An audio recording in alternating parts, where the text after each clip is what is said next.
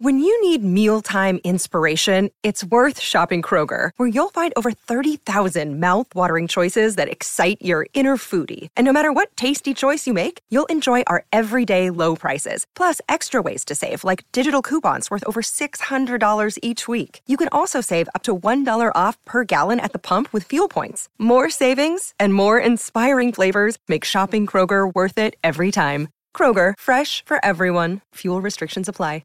Another day is here, and you're ready for it. What to wear? Check. Breakfast, lunch, and dinner? Check. Planning for what's next and how to save for it? That's where Bank of America can help. For your financial to-dos, Bank of America has experts ready to help get you closer to your goals. Get started at one of our local financial centers or 24/7 in our mobile banking app. Find a location near you at bankofamerica.com/talktous. What would you like the power to do? Mobile banking requires downloading the app and is only available for select devices. Message and data rates may apply. Bank of America N.A., member FDIC. We would be honored if you would join us. Hey guys, so as I'm working on tomorrow's fan fiction, which might just be delayed by one day, I came across something. We all know the Last Jedi trailer and TV spot, but wasn't there something in there that was a bit confusing, besides everything else that we don't know about yet? I'm talking about Kylo's saber hilt, and I've seen this a lot in the comments of the videos too. It looks a lot cooler than it did in The Force Awakens, don't you think? Well, I now have the answer, and I'm surprised how long it took me to figure this out.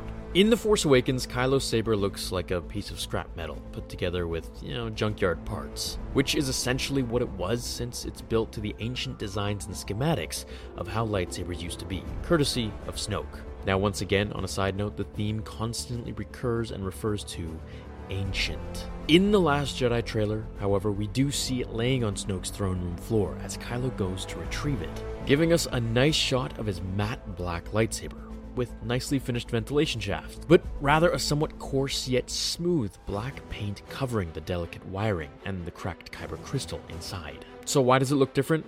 Well, very easy answer. If we refer back to The Force Awakens, Rey actually slices it and breaks his lightsaber during their duel, right here in this scene. We can even hear it sizzle and die when she stabs it, causing him to let go of it, turning it off immediately, leading to his surprising defeat. Now, I wonder if we'll actually see him constructed in Episode 8, which would be the first time that we see anyone on film do this, apart from the deleted bonus scene of Luke tinkering with his green lightsaber in Return of the Jedi. Now, I do have a good idea of just why his lightsaber crackles and spits fire, which I'll cover in another video.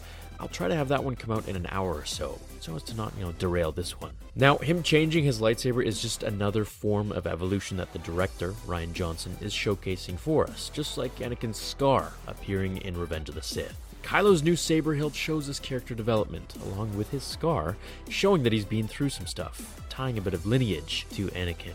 I do wonder if in this film he fixes the crackling issue. There's a lot to question and wonder.